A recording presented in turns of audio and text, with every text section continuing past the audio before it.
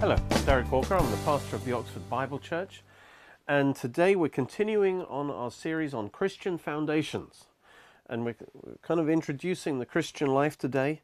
The idea of this series is to establish our Christian life on a firm foundation, because without a proper foundation it's pointless trying to build up higher. It's no good going to advanced teachings if you haven't got the foundation in place. Everything's just going to collapse otherwise. And of course, the foundation is Christ Himself, and it starts by receiving Christ, knowing who He is, knowing His love for us that was demonstrated on the cross, and receiving Christ. That's how Christ is the foundation, is established in our life, and we do that when we've received Jesus as our Lord and Saviour. 1 Corinthians 3 says, "No other foundation can anyone lay than that which is laid, which is Jesus Christ." And I trust that He is the foundation for your life now. And now it's up to us to build on that foundation. And that's what this series is all about.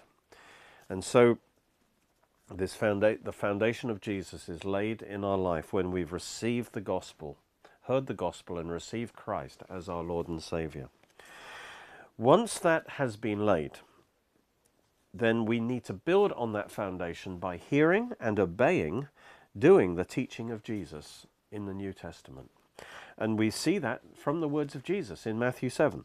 Jesus said, "Whoever hears these sayings of mine and does them, I will liken him to a wise man who built his house on the rock, and the rain descended, the floods came, and the winds blew and beat on that house, and it did not fall, for it was founded on the rock. But everyone who hears these sayings of mine and does not do them, he will be like a foolish man who built his house on the sand. And the rain descended, the floods came, and the winds blew and beat on that house, and it fell, and great was its fall." And so if we build on the sand of our own thoughts, our own feelings, our own opinions, our life will ultimately come to nothing. Jesus was a builder as well as a carpenter. He knew the importance of building on the right foundation. And he knew that if we don't, all our efforts will ultimately come to nothing. And so we build our house, our Christian life, by hearing and doing the teaching of Christ and His apostles in the New Testament. And in building the house of our life, just like building any house, we have to build from the bottom up. It's no good going from the roof down. And that means we start with what the Bible calls the foundational doctrines. Those doctrines that connect us directly with the foundation, who is Christ. These doctrines are also called the milk of the Word. And it's necessary to absorb and to integrate the milk of the Word in our lives by hearing and obeying these doctrines first before we go on to the meat, to the higher revelations. It's necessary to establish the foundational doctrines in our life before we go on to those higher truths. And that's what Hebrews 5:12 onwards teaches us. "For though by this time you ought to be teachers, you need someone to teach you again the first principles of the oracles of God. And you have come to need milk and not solid food. For everyone who partakes only of milk is unskilled, unpracticed in the word of righteousness, for he is a babe, a spiritual baby. But solid food belongs to those who are of full age, that is, those who by reason of use," they're putting it into practice, "have their senses exercised to discern both good and evil." They have matured because they put it into practice. And then Hebrews chapter 6 goes on and says, "Therefore, leaving the discussion of the elementary principles of Christ," that's the milk, "let us go on to perfection or maturity, not laying again the foundation of repentance from dead works and of faith toward God." There are 7 altogether of these foundational doctrines, but the first 2 are repentance from dead works and faith toward God, which is what we'll be mostly focusing on today. These 2 describe, actually, together, the basis of a whole new way of living. You know, since we are now building our life on a new foundation, the person and the work of Christ, our new Christian life is to be fundamentally different from our old life. it won't just look different on the outside because we've added a few extra activities or something like that, but it's got to be different at its very core. And that's what this faith toward God and repentance from dead works is talking about. The very motivation, the very power source of this life is going to be different. And so it involves a repentance from the old way of living, which is described as dead works, and embracing a new dynamic way of living called living by faith. It basically means changing the very base of operation of our lives, from ourselves to God. Rather than trusting in ourselves, we learn to trust in God and the grace of God. And so we must repent of trusting ourselves and living in our own strength according to our own understanding and wisdom, and instead we need to learn to trust in the living God, in the grace of God, in the Spirit of God, who is now within us. So, in order to get saved in the first place, we had to repent. Right? We did these two doctrines. That was how we were saved. We repented from our dead works and we put our faith in God. That was how we got saved in the first place. We had to stop trusting in our own works, stop trying to save ourselves. And instead, we had to put all our trust, our faith in Jesus Christ and what he did for us on the cross. And we had to surrender to him as Lord. But these two principles of repentance and faith don't stop there. They actually also are the foundation for the whole way we are to live our Christian life now. The foundational principle of our life. Colossians 2 verse 6 and 7 says, "As you therefore have received Jesus Christ as the Lord, so walk in him, rooted and built up in him, and established in the faith as you've been taught, abounding in it with thanksgiving." So in other words, just as you received Jesus Christ through repentance and faith, so now you are to walk the Christian life according to that same principle. In other words, we weren't saved by our own works, and we now don't live by our own works. We live by the grace of God. As we've been saved by grace, we need to live by grace. God's Spirit, that means God's Spirit and grace and power working on the inside of us, should be the basis for our living. And we trust in the grace of God, and we need to renounce all pride and all trusting in ourselves. And so the foundation of repentance and faith doesn't just apply to our salvation, but to our everyday Christian life. To explain how this works and how we are to cooperate with God in this, we need to understand what actually happened inside us when we responded to the gospel and we received Christ. The Bible says that when that happened, you received a new birth, the rebirth of your spirit. And that made you now a child of God. This is amazing. John chapter 1 says, "As many as received Jesus, to them he gave the right to become children of God, even those who believe in his name, who were born not of blood, nor of the will of the flesh, nor of the will of man, but of God."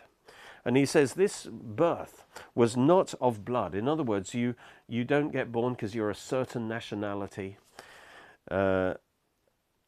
nor of the will of the flesh. You can't do it by your own willpower. You can't make it happen for yourself, nor of the will by your own good works. Then it says, nor of the will of man. No church, no organization can do this. It says this birth is of God. God has to supernaturally do this on the inside of you. And so he did it only when you personally came to him and received him as your Lord and Savior. And Jesus talked about this new birth in John 3. Talking to Nicodemus, he said, "Most assuredly I say to you, unless one is born again, or born from above, he cannot see the kingdom of God." Nicodemus said to him, "How can a man be born when he's old? Can he enter a second time in his mother's womb and be born?" And Jesus answered, "Most assuredly I say to you, unless one is born of water," that's the first birth in the water of the mother's womb, "and the Spirit, he cannot enter the kingdom of God." You need a second birth, the rebirth of your spirit, in order to come into the kingdom of God. Then he says, "That which is born of the flesh is flesh, But that which is born of the Spirit is spirit. The rebirth is the rebirth of your spirit by the Holy Spirit. And he says, do not marvel that I say to you, you must be born again. It's imperative. To get into heaven, you have to receive this new birth. Notice Jesus said that you must be born again. To enter God's kingdom, the first birth is not enough. Even if you were born Jewish, it's not enough. Think of it like this. The two births are in parallel. And so, in order to be a citizen of the earth, you have to be born into the earth. In the same way, to be a citizen of heaven, you have to be born into the kingdom of God. You have to be born from above. And only God can do that for you. Just like your first birth was all grace, it wasn't by your works. You can't take any credit for your birth. It was done for you. And so it is with the second birth. You can't take any credit. None of your works created it. It was done for you by grace. Through the first birth, you inherited the nature of your earthly father Adam. Likewise, by the second birth, you inherit the nature of your heavenly Father, God. Your first birth was the birth of your flesh, but the second birth is the birth of your spirit, which we call the regeneration of your spirit. Then Nicodemus asked, how can this happen? How can this take place in me? And Jesus answered by saying it's the work of the Holy Spirit, who he blows like the wind. He's invisible but powerful. And he blows into your spirit and makes you brand new. And then he explains how this actually happens in verse 14. As Moses lifted up the serpent in the wilderness, even so must the Son of Man be lifted up on the cross, that whoever believes in him should not perish, but have eternal life. And this is a story from the book of Numbers where the serpents bit the Israelites and they were dying. And the serpent is a picture of sin. And this is a picture of us being bitten by sin, which causes us to die and perish. And the antidote for it was that Moses put a serpent on a pole. And it was a bronze serpent. Bronze is a picture of judgment. And that was a picture of Jesus being put on the cross and taking our sin and our sin being judged on Jesus. So that all who looked upon that serpent and saw their sins being judged on the cross, it says they lived. And so he says Jesus will be put on the cross in that way, so that all who see him taking their sin on the cross, they look with the look of faith and they will live. And then it says, for God so loved the world. And that means God loved the world in this way, by dying for us on the cross. God so loved the world that he gave his only begotten Son to die for us on the cross, that whoever believes in him, whoever trusts in him, would not perish but have eternal life. So in other words, he's saying, if you will believe in Jesus Christ, the Son of God, and you see him dying for your sins on the cross, and you believe in him, you trust in him, you receive him for yourself, then you receive eternal life. The Holy Spirit comes into your spirit and makes you a reborn spirit. He makes you a new creation. And to understand what happened at the new birth, we need to understand how God made us, spirit, soul, and body. God made us to be a trinity in the image of God, who is a trinity. And we see that in the original creation of Adam. It says in Genesis 2:7, it says, the Lord God formed man of the dust of the ground, that's his body, and he breathed into his nostrils the breath of life, that's his spirit, and man became a living soul. So the fusion of the spirit and the body of Adam, in that fusion, he became a living soul. And so what that means is that the highest part of man, the essence of man, is his spirit, made by God's breath, God's spirit. And that's his spirit is the part that directly contacts God. And the soul is the personality, the mind, will, and emotions. And the idea is that the spirit is the highest thing, and it expresses itself through the soul and through the body. The soul, the mind, will, and emotions, then lives it out through the body. God's plan for man from the beginning is that man's spirit would be alive to God, connected to God's power, and that man would live out from his spirit by the power of God. And he would express himself and the nature of God perfectly through his soul and body, which were in harmony with the Spirit. I love the picture of a song is made up of three components: the melody, harmony, and the rhythm. And so the Spirit is like the melody. The Spirit gives the melody for our life. And then the soul is meant to harmonize with the Spirit and then live it out in the rhythm of life, the physical life. But the fall, when man sinned, what happened is man died spiritually. In fact, God told them in Genesis 2, he says, if you sin against me, if you eat that tree, from the tree of knowledge of good and evil, in the day that you eat of it, you'll surely die. Literally, dying, you will die. Adam died spiritually immediately, and that resulted in his physical death later, because he was now cut off from that life of God. And so Adam made a choice to be his own God, to live independently of God, and so he was cut off by the consequence of that. He was cut off spiritually. He died spiritually. And also a sin nature came into his flesh. And that's why our bodies are now mortal, because of the sin nature in the flesh. And that sin nature in the flesh caused his soul to also operate independently from God. He reaped his choice. And that's what we call the independent soul life, or the self, or the ego, is that independence from God. And now man, instead of living from his spirit, he lives from his soul, in the vanity and the darkness of his own mind, his own thoughts, his own emotions, which are actually under the dominion of the sin nature. Rather than living out from his spirit, energized by God's Spirit. He's separated now from the life and blessing of God, and so he comes under the power of sin and the curse and death. And if it wasn't for salvation through Jesus, he would be doomed to eternal death in hell. So what's happened is now that the beautiful melody of the Spirit has been lost, and now the soul takes over, and it tries to do what it was never meant to do, to live out from itself. And the soul can just create a pale imitation of what the Spirit is able to do.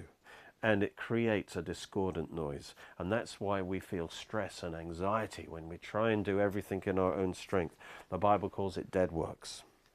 Ephesians 2 describes our former state before the new birth. It says, we were dead in trespasses and sins, in which you once walked according to the course of this world, according to the prince of the power of the air, the spirit now working in the sons of disobedience, among whom we also conducted ourselves in the lusts of our flesh, fulfilling the desires of the flesh and the mind, and were by nature children of wrath, just as others. Pretty bad. But praise God, Jesus came to save us from our sin, and he paid the price to make the new birth of our spirit possible. So if we receive him, his resurrection life is applied to our spirits, making them alive to God, and that melody now is restored in our life. And this new birth is described in Ephesians 2. It says, but God, who is rich in mercy, because of his great love with which he loved us, even when we were dead in trespasses, made us alive together with Christ. By grace you have been saved. So notice he did three things in our spirit. First of all, our spirit was dead, and he made it alive by his resurrection life. Secondly, it says, and he raised us up together. You see, our spirit was defeated, and now it was under the power of sin and Satan. But now it's been raised up higher. Now it's above the principalities and powers. It's changed from defeat to victory. And then it says also, he made us to sit together in heavenly places in Christ Jesus. So our spirit was under the dominion of darkness. But now it's enthroned with Christ. It has authority and dominion over all the forces of the enemy. Praise God. And so God's life, his victory, and his authority was imparted to our spirit in the new birth. And then it summarizes that by saying, for by grace, by God's power are you saved, through faith. And that not of yourselves, it's the gift of God, not of works, lest any man should boast. Praise God.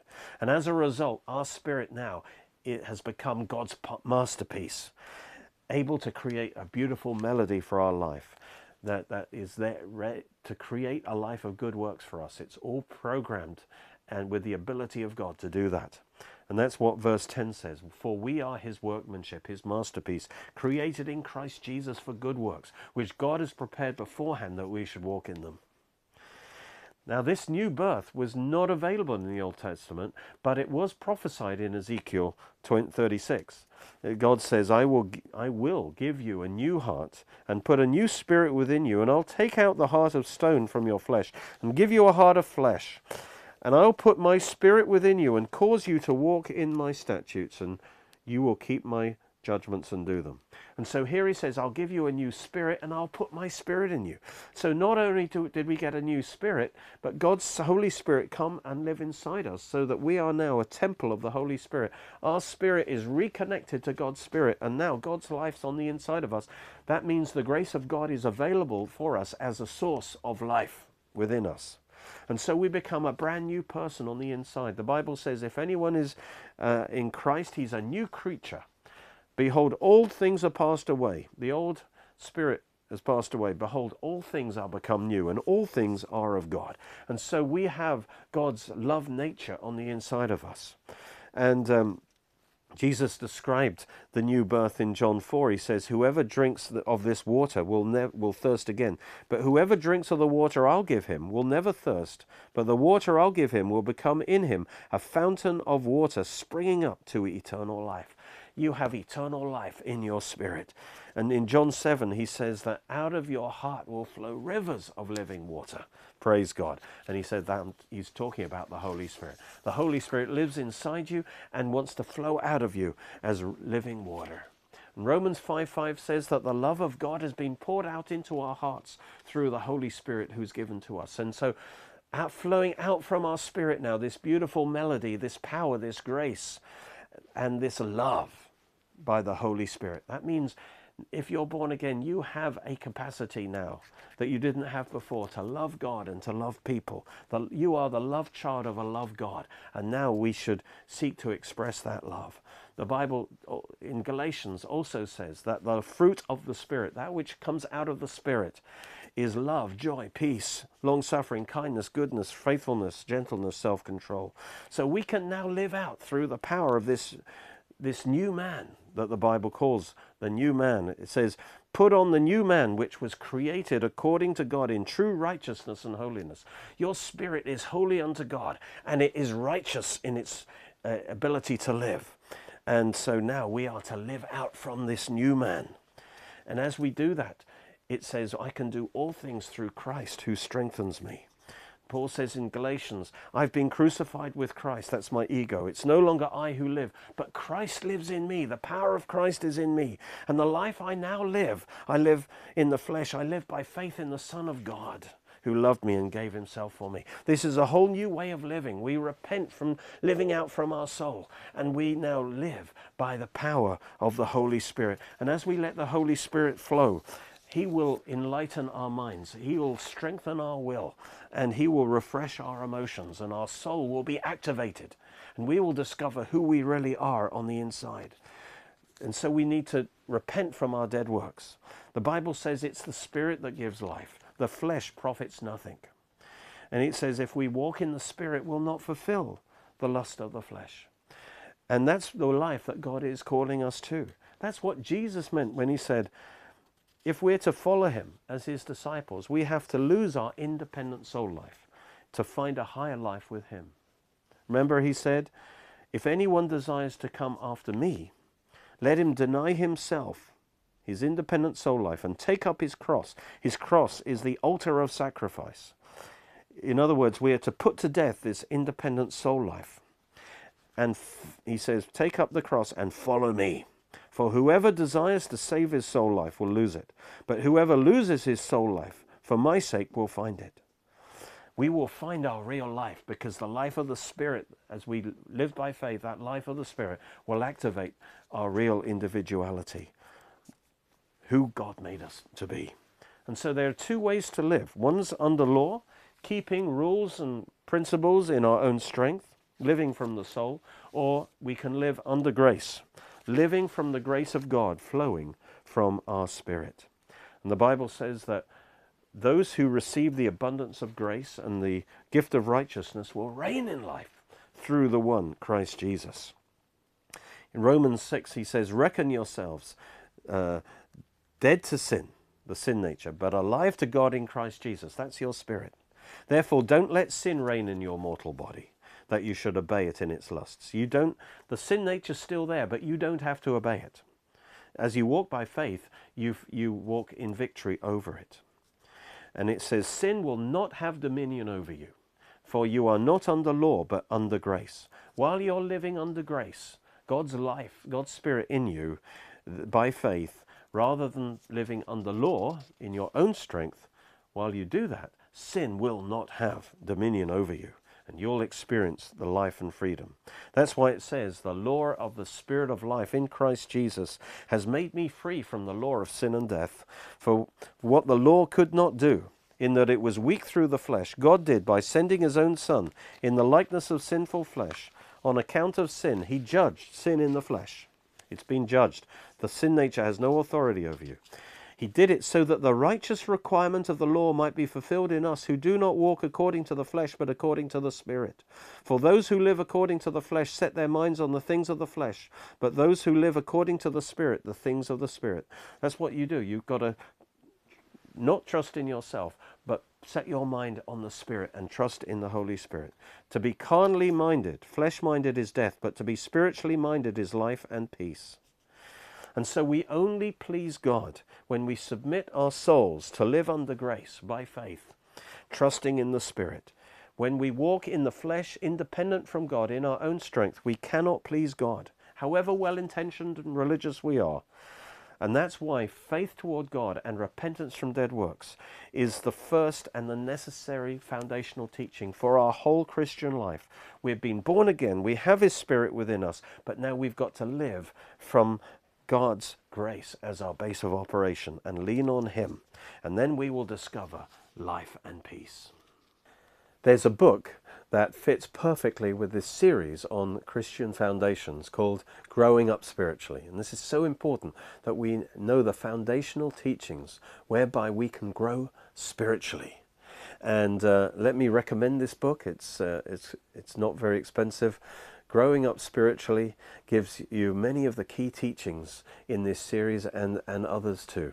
You can watch more of our teachings on our Oxford Bible Church Roku channel and Derek Walker YouTube channel. You're most welcome to join us at our church services, which are every Sunday at 11 a.m. and 6 p.m. at Cheney School, Headington, Oxford, OX3 7QH. You can order CDs, DVDs, books and other great products from our online shop at www.oxfordbiblechurch.co.uk or by calling 01865 515 086.